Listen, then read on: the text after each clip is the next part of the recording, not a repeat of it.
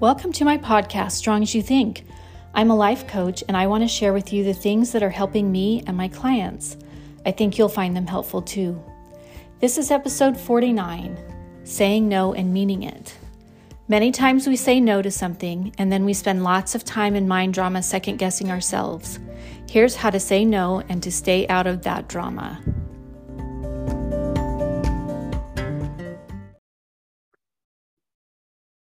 Hi, welcome to Strong as You Think. Today, I'm going to talk about saying no and meaning it. I know this is not about parenting, but maybe you could think of it as parenting yourself. So a lot of us have a hard time saying no, don't we? I've had a hard time with this in the past and sometimes still, and I think I'm not alone. We say no, and then sometimes one of two things happens. Then we feel guilty or we feel resentful either of ourselves or of whoever it was that asked us to do something. Then we feel resentful and upset at them if we don't want to do it. And these are pretty common things to happen, but if you're like me, it feels good for a minute to say no, and then the mind drama kicks in.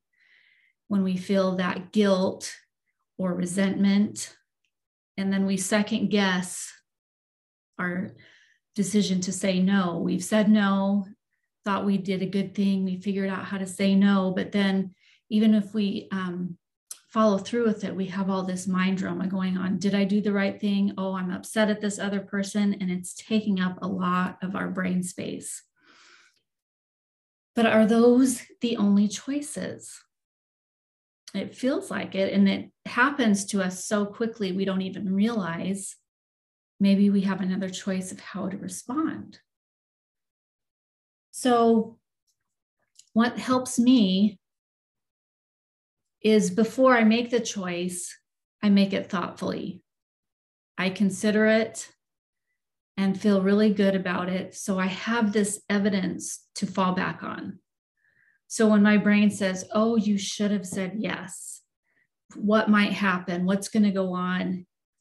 Then I can look back and say, no, I actually thought about this. I decided what would be best for me and those around me in this situation. And I decided at this time that saying no would be the best thing. And that kind of takes some of the drama away when you can remind your brain, no, I did make a decision on this. I made a thoughtful decision. I took into account all of these reasons and I felt good about it, and nothing has changed except for that I'm panicking, right? So doing that, and then also just giving myself the option that I can always change my mind if the situation changes. But if all the things are the same as when I made my decision and I liked my decision, I build trust with myself when I stick to that, when I remind myself, no, I like that reason and I'm going to stay with it. But if it's a different path than your brain is used to, which if you're used to having the drama, changing your mind and going through all that, your brain is going to want to stick to that pattern. It's not going to feel right at first. You're going to have to remind yourself. So this happened to me recently. I was asked to do something, and I knew that that particular request could possibly come. And so I did some thinking about it to think about, is this what I really want to do? Why not? And decided that I didn't want to do it at this time. And I had reasons that felt good to me, felt authentic and aligned with who I wanted to be. So when the request came, I was able to say no. But of course, my brain, being the brain that was used to having drama, when I said no, it wanted to offer me that drama again. And I was listening to it, and I said something to my husband about it and wondering, oh, should I have not said no? Should I go back on that? And he reminded me, he said, well, you liked your reasons for doing that and nothing has changed. And I agreed. And it was interesting as I thought of that, the tension just lowered and it kind of just exited. And I remembered and had confidence that, yes, I made a decision that I felt good about. I made a thoughtful decision. It was a decision that aligned with what I felt was most important in my life. And the drama, while it didn't go all the way, it lessened a lot. And there were times in the next few days or next week or so where the drama wanted to come back. It's used to coming back. It's been going on for a long time in my life, that pattern. So it's natural for it to want to come back. But as I was able to remind myself, you like your decision, you made it thoughtfully, and it aligns with things that you feel are important. How it was able to a lot more quickly chase that mind drama away. And I didn't feel resentful for someone for asking me. I could understand why they wanted to ask, but I could also feel good about wanting to say no. And I didn't have to feel guilty about it. So that happened, and the drama was mostly gone.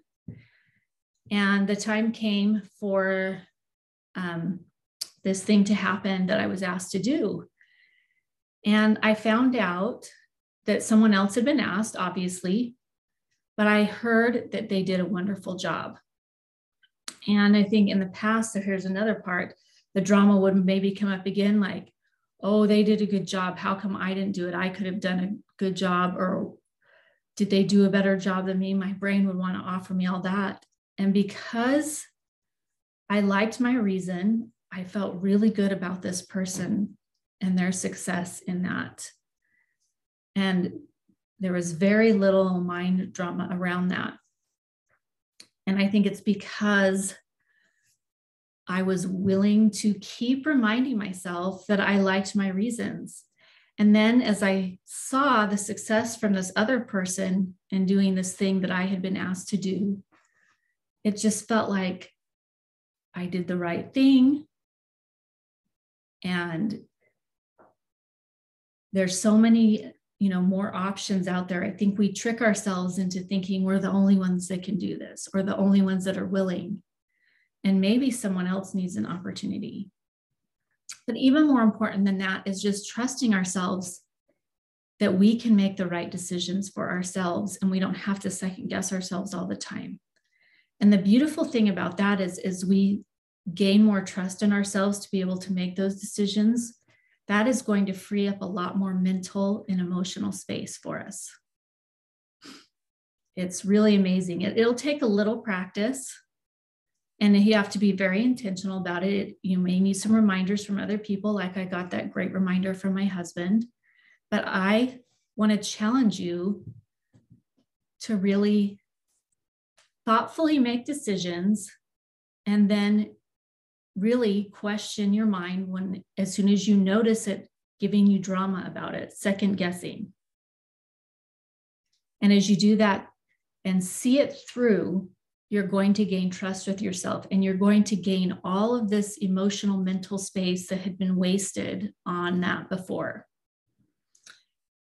And I've worked with this on clients. I work with it with myself, obviously. And if that's something you're having trouble with and you need a little support on that, that's something we can work with on coaching.